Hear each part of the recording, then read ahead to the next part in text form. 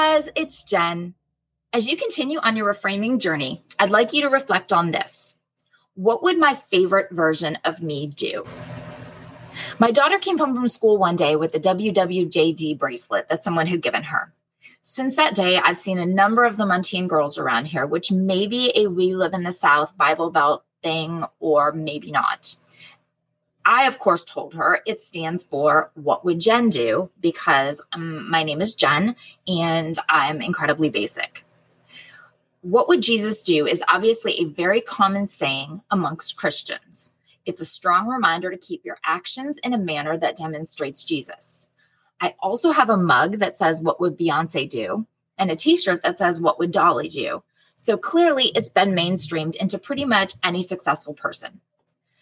I strive to be super authentic with y'all. My goal is to get you all to love and to be the most real, authentic you possible. I've told you to embrace how amazing you are as is. Don't wait for anyone to validate you. And I try to tell myself those same things. So that means I will always be authentically me with you. I am a successful scholar, and I'm here to spread years of accumulated scholarly knowledge with you. I'm also quite mindful and spiritual, and being well informed and well read, I like to also spread that information with you. However, I am also very basic and kind of a somewhat believer that everything I need to know I learned on TikTok. Because really, TikTok's like the Costco of social media.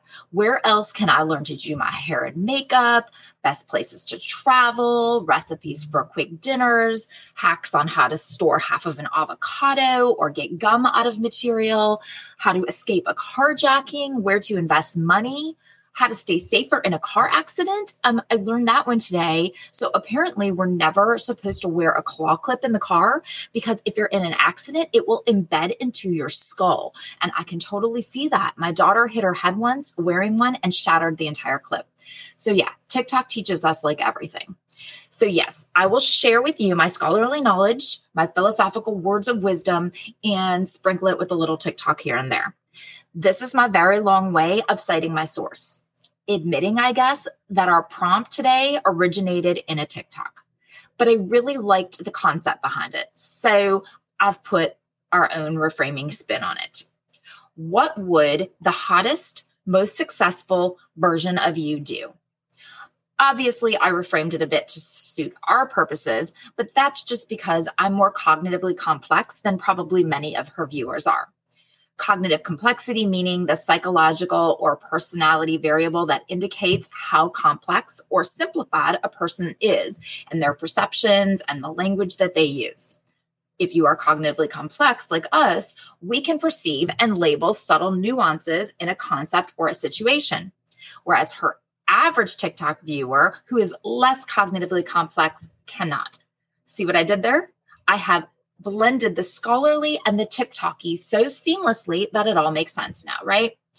Anyway, a cognitively complex person like us, we would describe our favorite version of us as strong, confident, patient, altruistic, kind, peaceful, knowledgeable, glamorous, intelligent, well-read, well-dressed, successful in a variety of skills, supportive, and on and on and on, depending on our particular individual preferences.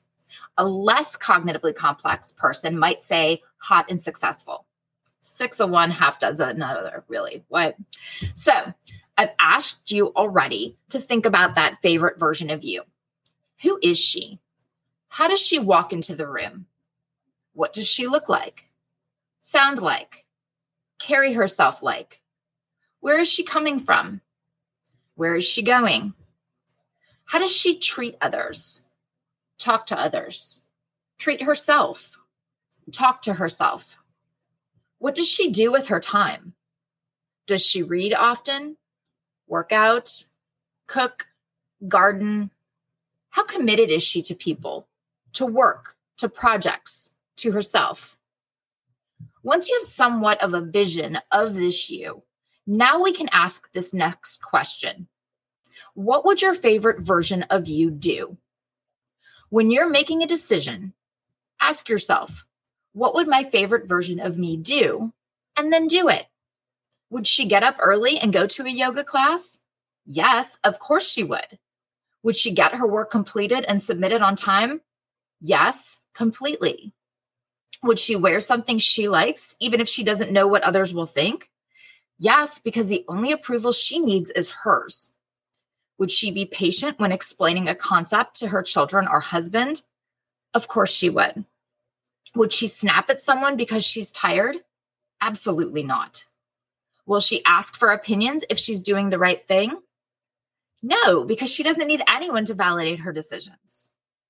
Whatever the situation you find yourself in, you know who she is. And if you don't already, you need to reflect on that.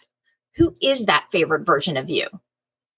Whatever the situation you find yourself in, before you respond, ask yourself, what would your favorite version of you do? And then do that. It can be that simple. I'm naming my favorite version of me, Jen. Jennifer, not my favorite version of me. And Jenny, well, I could absolutely never, even as a child, embrace Jenny. I really tried for Jenna, but I don't know. Maybe it was a 90s thing, or maybe it was just in my family just wouldn't do it thing. But I could not get anyone calling me Jenna to catch on. Oh, well. Now kids get called whatever they want, and we're just supposed to forget that we called them something different last year, and we'll probably call them something different next year. But no one would call me Jenna, no matter how many papers I signed that way.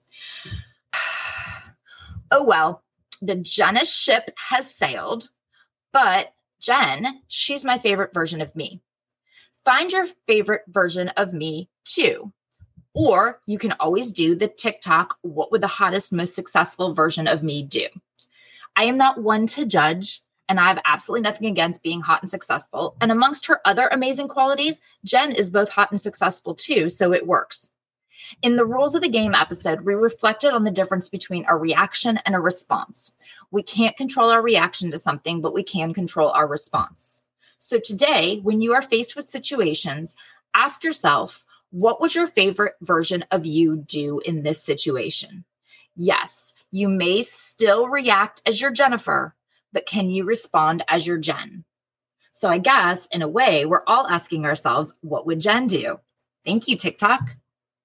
Thank you so much for listening. I hope you will reflect today on your favorite version of you and begin to bring her into your daily life.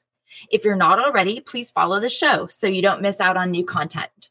Follow me and reach out on socials at Reframing Me and email me, Jen at reframing-me.com.